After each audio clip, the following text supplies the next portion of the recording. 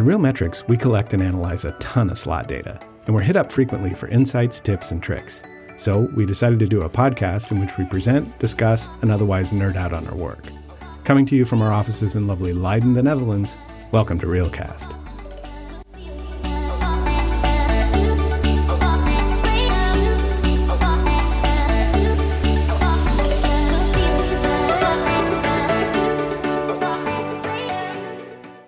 Good morning, Don. How are things today in the land of Lincoln? Morning, Nick. Everything's great. We've finally broke the 100-degree days, and we're down to beautiful fall days.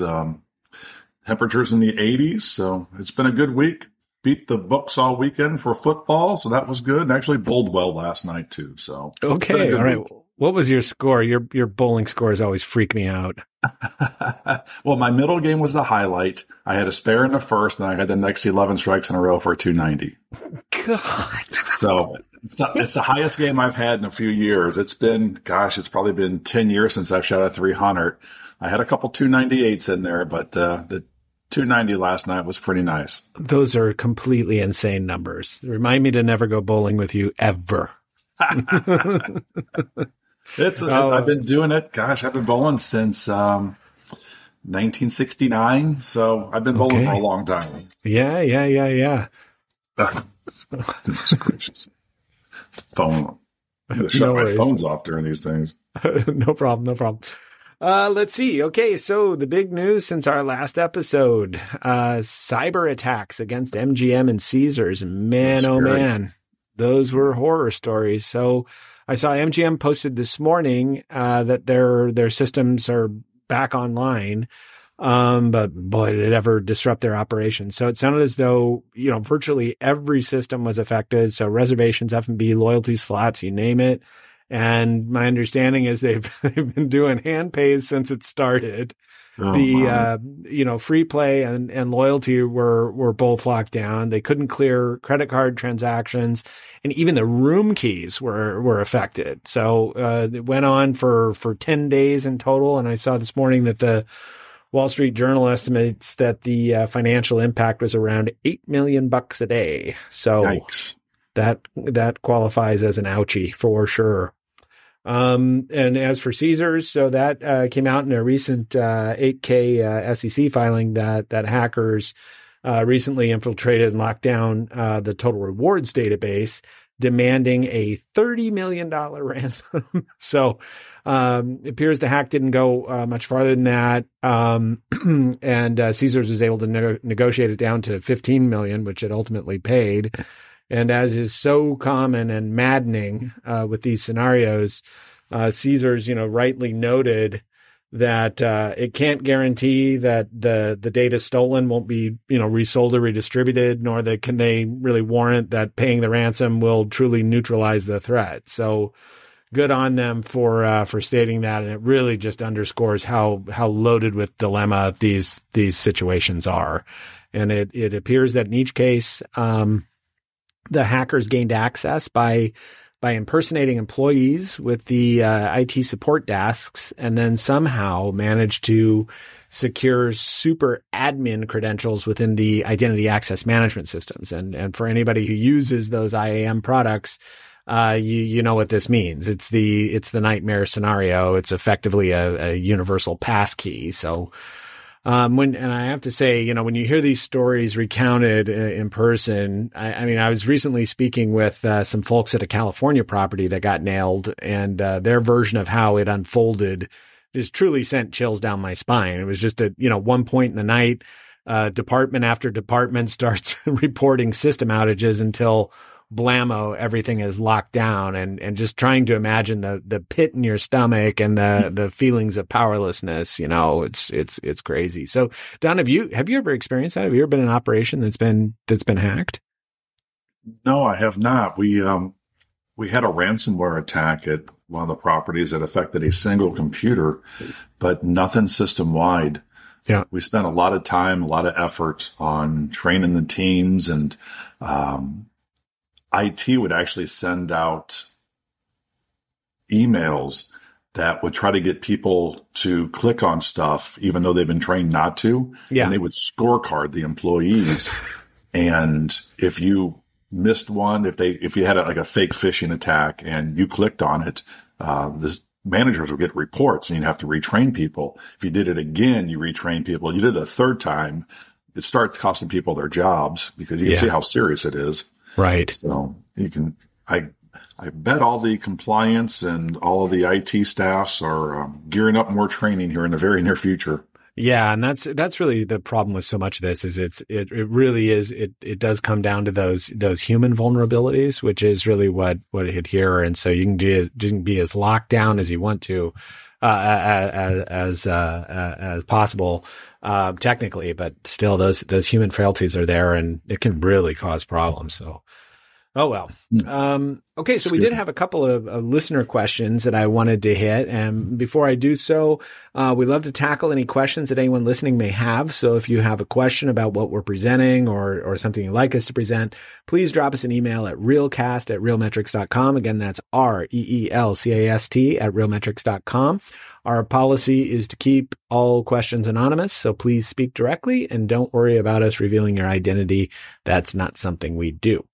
Okay, so the first question comes from a French operator, and it is, "Hi, Nick and Don, love the podcast. Any thoughts about the decision to move the ICE show from London to Barcelona?" So I somehow failed to mention that news item last month, but for anybody who was not aware, Clarion announced in early August that the ICE International Casino Exhibition will move from London, where it's been held for decades, to Barcelona beginning in 2025. So thoughts on that? Well, I don't know what to say other than the obvious, and that is Brexit was positively moronic.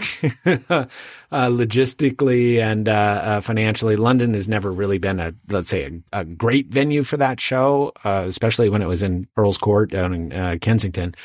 And yeah, the added expense and hassle that accompanies Brexit, it's just the final straw. So in the end, I expect it'll be good for both attendees and exhibitors. Lower costs, less hassle, no Heathrow, and as ICE is a winter show, significantly nicer weather. So, true, good point. Yeah, not much more to say on that, but thanks for the question.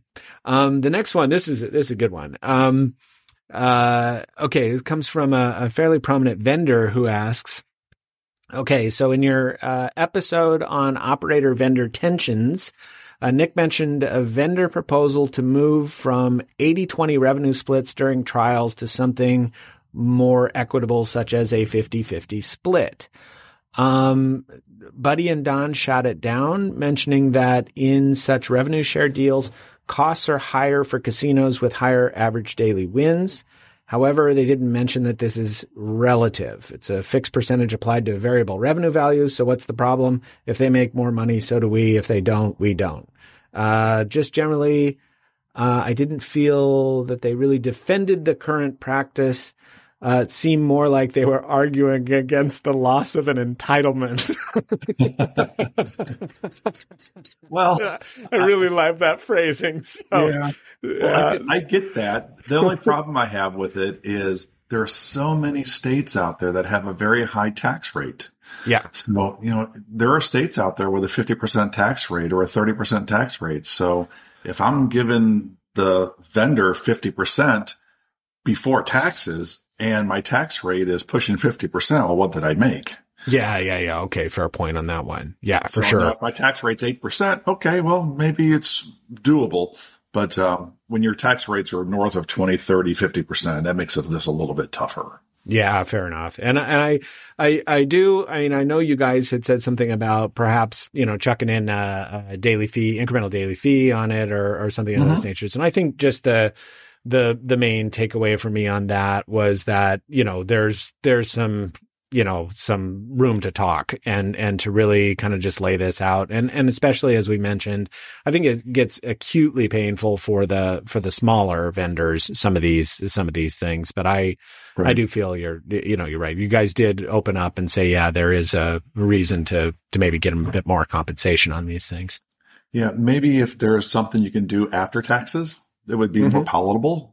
If I'm running a 40% tax rate and we take that off the top and then we look at some type of revenue share or a daily fee, I was at an Illinois gaming board meeting years and years ago, and the gaming board talked about why aren't the major manufacturers paying taxes on this stuff to the state if they're getting daily fees? And it opened up a whole can of worms. And thankfully, they let me down from the podium as they gently eased me off the stage, saying, "Don, this is a topic for a different day. And this isn't something you have to answer." No, thank you. Well, you know, it was interesting as we were just having that discussion with Buddy last week. One of the things I forgot, so Buddy had talked about when this all started, and he said it, you know, was really in the video poker realm and then megabucks and things of this nature. And one of the things I'd forgotten to mention was that back in the 90s, the Nevada Resort Association, I think that was the name of it, they actually sponsored an assembly bill in the Nevada Assembly and they had argued basically that, you know, it was IGT at the time was effectively operating, and therefore they needed to be subjected to state gaming tax. It was a hell of a fight that was going on there, but that, was back then, same type of topic, you know, should they really be paying, operational taxes because they're operating? I don't know. But ultimately it didn't go through in Nevada, but I don't know what they're thinking in Missouri. Or was it Illinois, you said? It was Illinois. Illinois. Yeah, I can still remember being up there. I was presenting I was trying to get a game approved. I think it was a table game. It might have been Pai-Gow or, you know, back in the day, multi-card poker or something, and multi-hand poker. I'm pretty sure it was Pai-Gow. Anyway, the conversation came up about revenue sharing with lease games and, you know, how much as a fee was I paying per month for the rights to these games, and how much was I paying for shuffling machines and things like that? And so all of a sudden the board and the chairman started having this conversation with me standing up there trying to get Pai-Gow approved. And they're firing these questions back and forth to the lawyer and everything else. I'm thinking, oh my goodness, I just want to get Pai-Gow approved so I can put 2 tables on my floor. Yeah, just plead the fifth and get out. Thankfully, and I always appreciated the chairman actually looking at me and saying, "Don, don't worry. This is not a conversation you have to get involved in. This is what we're talking about behind closed doors." And it just came up while you're up here. So thank you for your time. Thank you, Mr. Chairman. I'm taking my seat. Okay. Well, thank you to that listener for submitting that question. Appreciate it. It's very well articulated. Did like it. Okay. So for today's episode, we wanted to tackle 2 topics. So, the first is an issue regarding which we've been receiving a lot of calls from folks throughout the industry. And that is a significant uptick in the number of jackpot awards. So I'm happy to report that Don has, broken out the nerd tools and has some data to share on this and as well as a few thoughts as to what's happening there. And then secondly, with G2E approaching here in October, we just wanted to talk briefly about some debuts and other areas of interest, and that, you know, all this we'll be pursuing here in just a few weeks. So, Don, increased jackpot activity. Maybe you can give us a bit of a background on this and then, you know, talk about what you found. Sure. Well, the easy place to start would be the IRS limit. It's been $1,200 for 45 years now. Yep. And, you know, if you look at inflation, and if my math is right, that's like $6,000 in current value. So that's where you start. And we know that the average bets have gotten higher and higher over the years. I remember in the late 90s when we first started putting video pennies on the floor, the max bets were $1.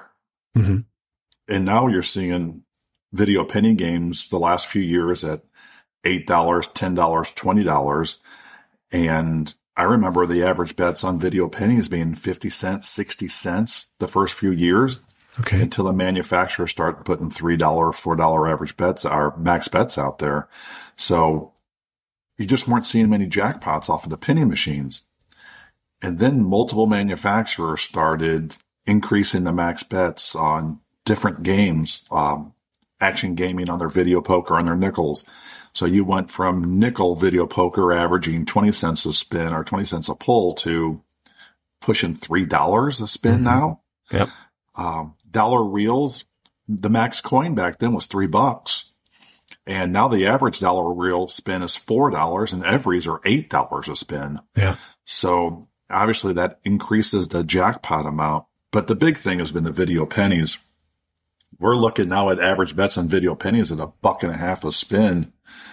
And recently, the big thing has been the additional play on denominations above 1 cent. At most floors, your 2 cent to dollar video play is now 15% of your coin in. Mm-hmm.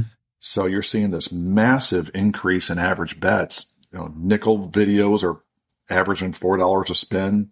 A couple of years ago, now they're up over $5 a spin. Dimes are $9 a spin. So when you're betting $9 a spin and you get a decent bonus round, that $300 hit in the bonus round when you're playing $1.50 is now pushing $2,000. And those trigger those jackpots. I remember when I was running the floors, most of your jackpots were on dollar royal flushes for 4,000 or your dollar reels. Now nearly 70% of all the jackpots are on penny machines. Man. Yeah, I was actually kind of surprised at that. And the biggest thing for me was the average jackpot amount isn't much different on penny machines than dollar machines anymore. Okay. Yeah, the average penny jackpot is pushing $2,500 and the average dollar jackpot's $2,700. Okay. So is it where the operators mainly just is it they just noticed that they're filling out so much more IRS paperwork and they're just seeing a crazily higher frequency in these things being awarded? It is. And especially now since most of your floors are 60, 70, 75% pennies and these average bets keep climbing. They're having more. I looked at a couple casinos this last week and just trying to figure out where the jackpots are coming from on the pennies. And obviously it's the games that your host level players like to play. Mm-hmm. I was just looking on Cupid before the call today, Nick, looking at average bets on games that casinos own, their core games for their host level players. Say the last 3 or 4 months has been about an average about $3.30 a spin. Okay.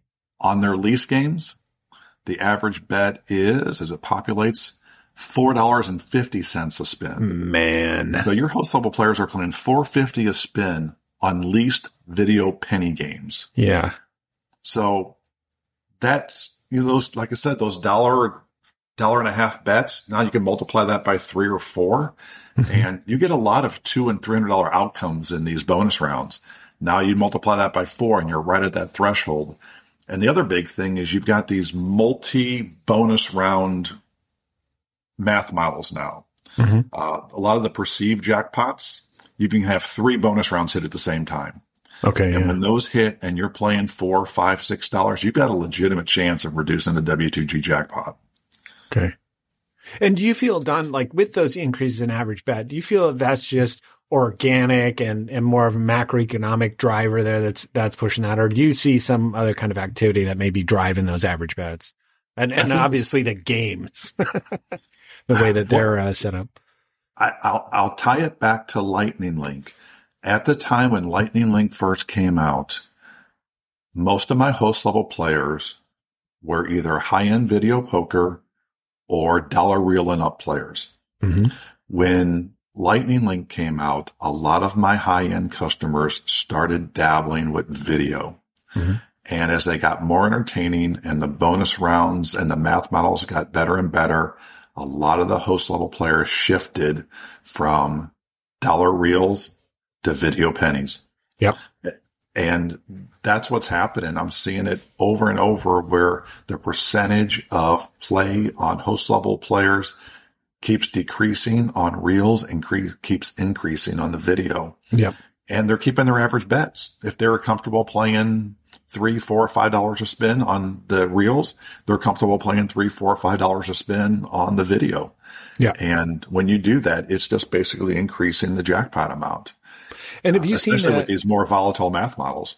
Sure. And Don, have you seen, so do you think that there's any type of team play or pool effect in any of this stuff at all?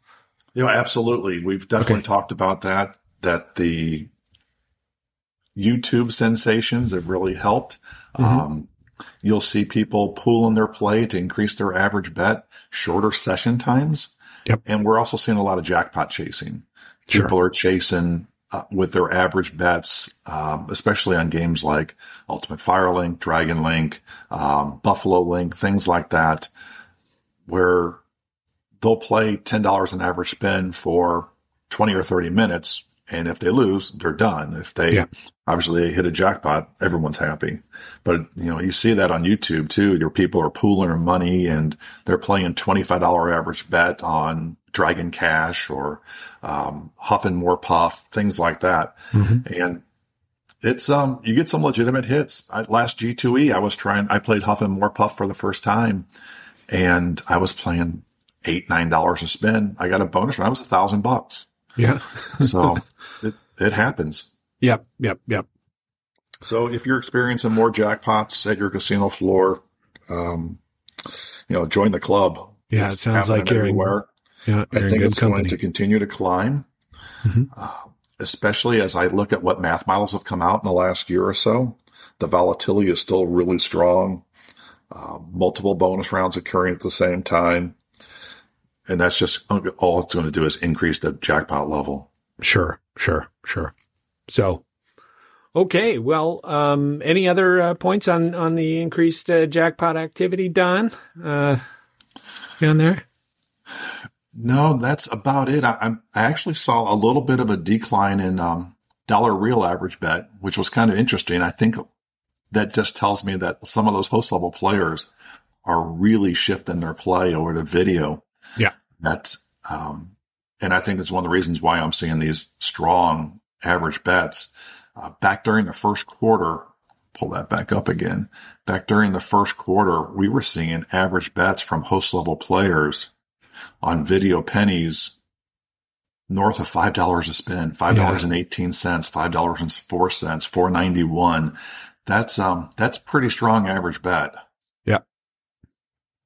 Okay. All right. Very good. Well, so I guess we can kind of turn the focus a little bit here to G2E. That's coming up here shortly. And as you know, Don, we have a very packed schedule for this year's show.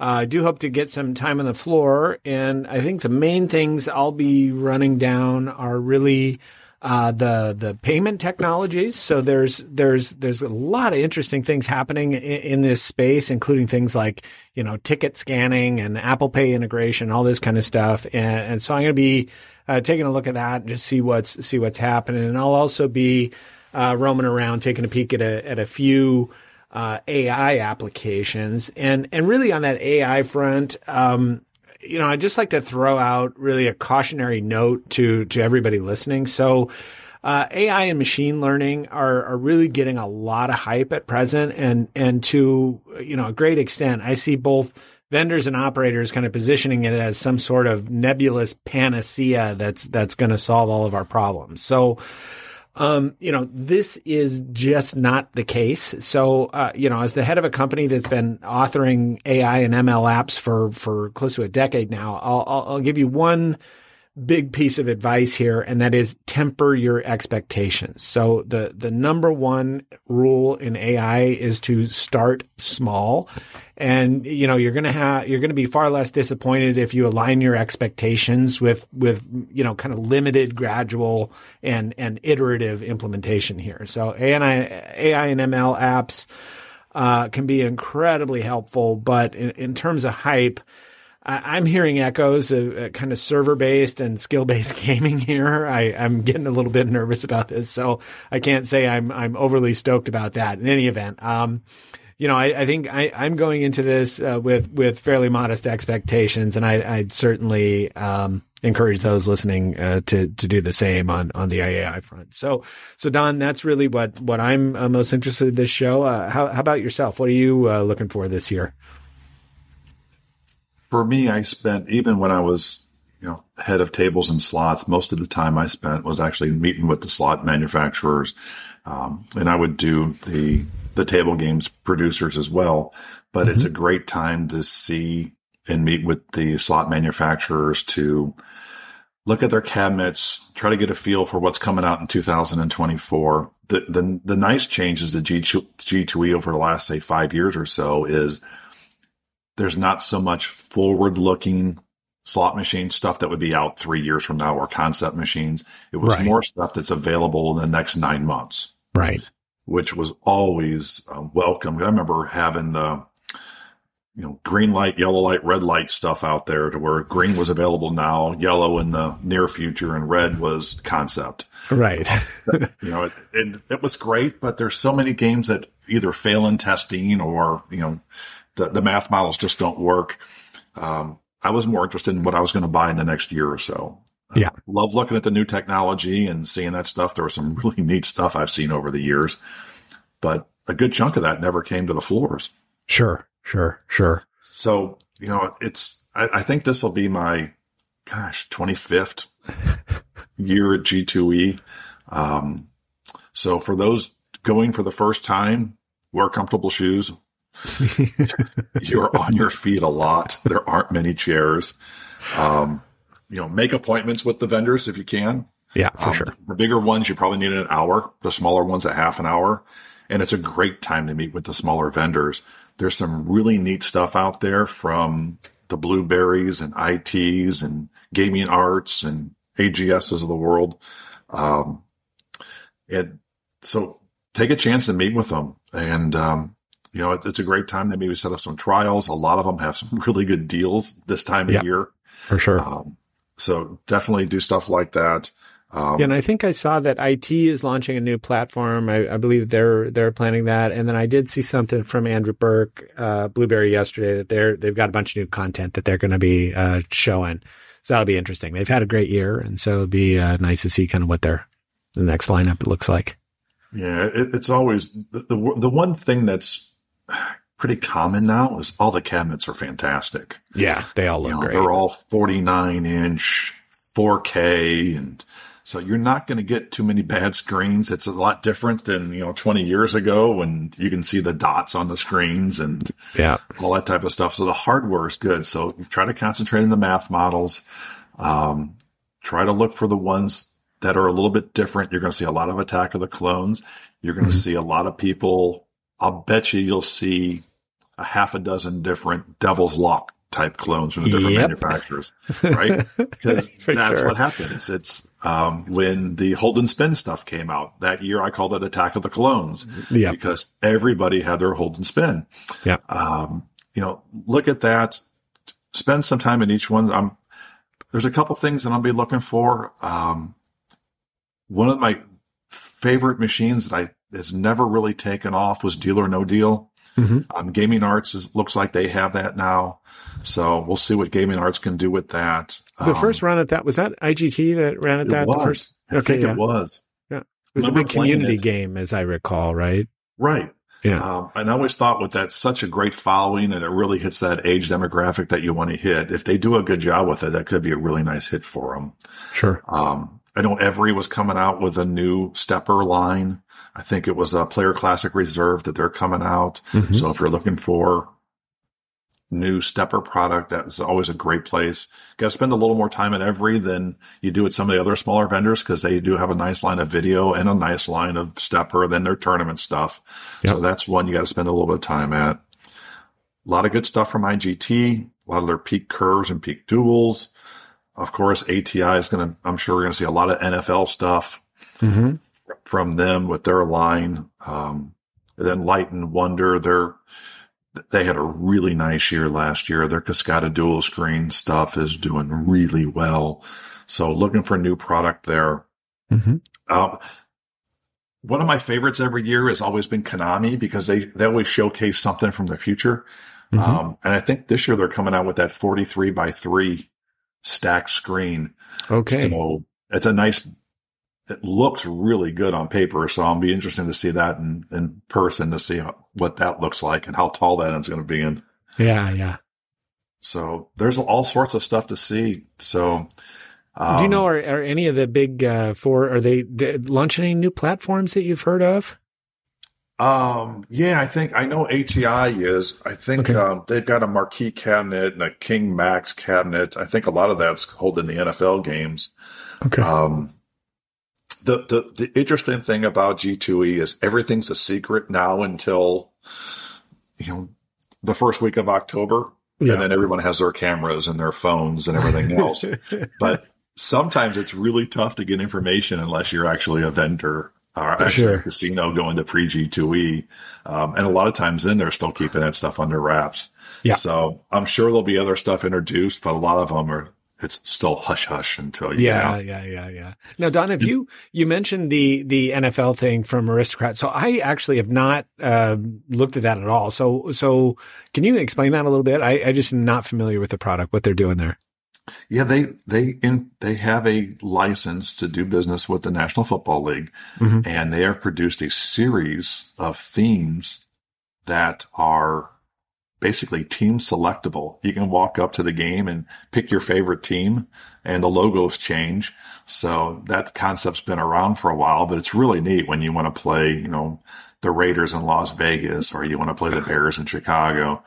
And it's been introduced at a few casinos so far, mostly on the West Coast. And I think the M Resort just got theirs, and they're the official home of the Las Vegas Raiders out there.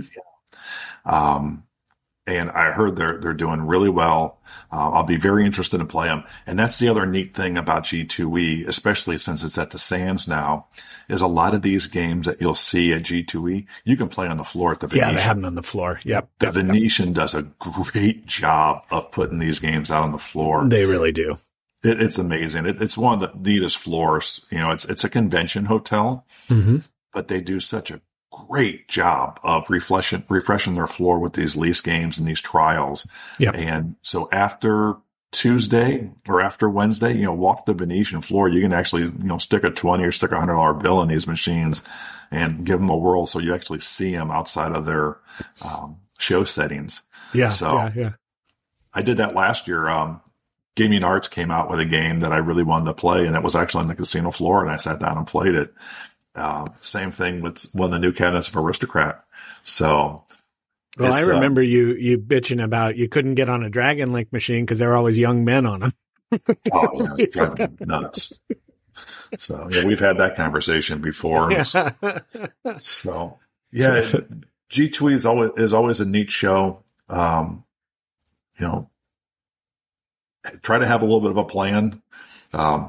Once I started making appointments, it really helped me out a lot. I had standing appointments with several vendors, and it's a great time to meet, a great time to talk.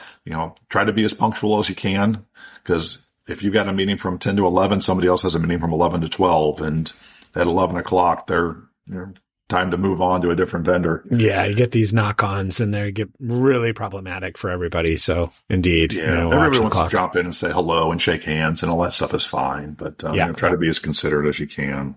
Yeah, and the other neat thing too is, especially with the with your phones, take pictures. I take notes on my phone on the note apps, and just looking at key things from each vendor. I wrote down some themes that I wanted to try, themes that I really wanted to look at, and did that for each vendor that I went to. It doesn't have to be a ton of notes. You can carry around your yellow notebook too if you want. I've got one sitting right in front of me right now. Yeah. But the phone ones were always nice because I could always refer back to those when I was either meeting with the vendors or in their showrooms or something. So take a few notes here and there. Snap a couple pictures. There are plenty of cameras and phones in action out there. How about on the property front? Any places you want to walk and check out that you haven't seen in a while? Renovated, new build. Has it been a new build there in a while? I'm not thinking of one. No, there's always a couple floors. I always enjoy walking. The Wynn property, I really enjoy walking because he's got such an interesting layout where he's got no wall space. And they do such a great job there of laying out their games in small banks, especially post-COVID. So I always walked away from walking his floor with ideas. Yeah. I think last time I can picture that floor in my mind right now. And I think the only banks he had larger than 6 were 2 Lightning Link or Dragon Link banks. Yeah. Everything else was small pods and carousels. And so that's always a good one. I love the way they do high limit there too is just great. It's really just so well executed. Yeah. So, steal those ideas for your casino floor, walk and think about how you can do that on your casino floor. It's a great time to do it. So the Wynn's always one I like to walk. The Venetian, obviously, with their floor, it's a little more interesting because they've got so much table games. They got such a big sports book, and they have such a large area for ETGs. Yeah. Resorts was fun to walk last year. That was a neat one. It's, I enjoyed walking up and down the strip. Yeah. Walk from Bellagio to Cosmo to Aria. Now, have you been into the rebranded Bally's, the horseshoe there? Have you gone on that floor yet? I have. Okay. And I used to always stay at Paris when I was out there, and they were linked via a tunnel. Yep. And so it's always been a really nice property, and it's wide open. It's always been a really nice property to stay at, and good restaurants, good floor. They do a good job there. It's really a nice floor. That floor and the floor at Paris I always liked. So there's a lot of good floors out there to walk, and each one's a little bit different. Walk from Bally's to, or the Cromwell to Bally's to Paris to Planet Hollywood, and all those floors are unique. Yeah, that's the interesting thing. And have you seen the Sphere yet? Only during construction. I haven't been out there since it's opened, so that'll be my first time to see it. It is cool. So I had the wife and kids there, and we went up on the high roller, the Ferris wheel that Caesars has there, mainly just to get a look at that thing. And it was going, and I mean, the resolution of this thing is just amazing. It is so cool looking. My favorite display that they had was they were promoting some kind of summer basketball league, and it was just a giant basketball that looked so real. It was just, it is really, really cool.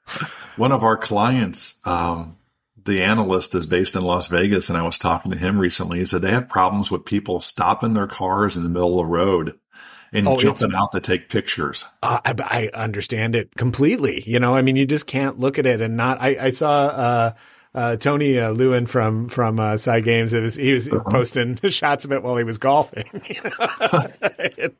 in the day. So it is really, really, really impressive. It's a cool thing. And I think are they actually kicking it off during G2E? Is that? I think U2's playing there. That's what I thought. That's what I heard. Okay. Yeah. Boy. I actually looked at tickets. I got tickets to a couple shows out there at G2E, and I looked at U2 and forget it. They're sold out every night. So yeah. It's going to be a big one. So okay. So that's the other nice thing about Vegas is you can really network. And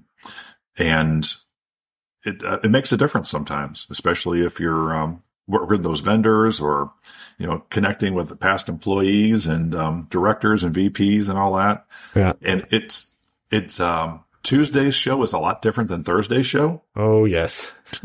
Thursday's a great day to walk around and talk to the vendors and spend some time. Tuesday, you see a lot of the CFOs and chief marketing officers and CEOs and all that around walking the floor, trying to take in what's new. But it really thins out each day after that. Yep.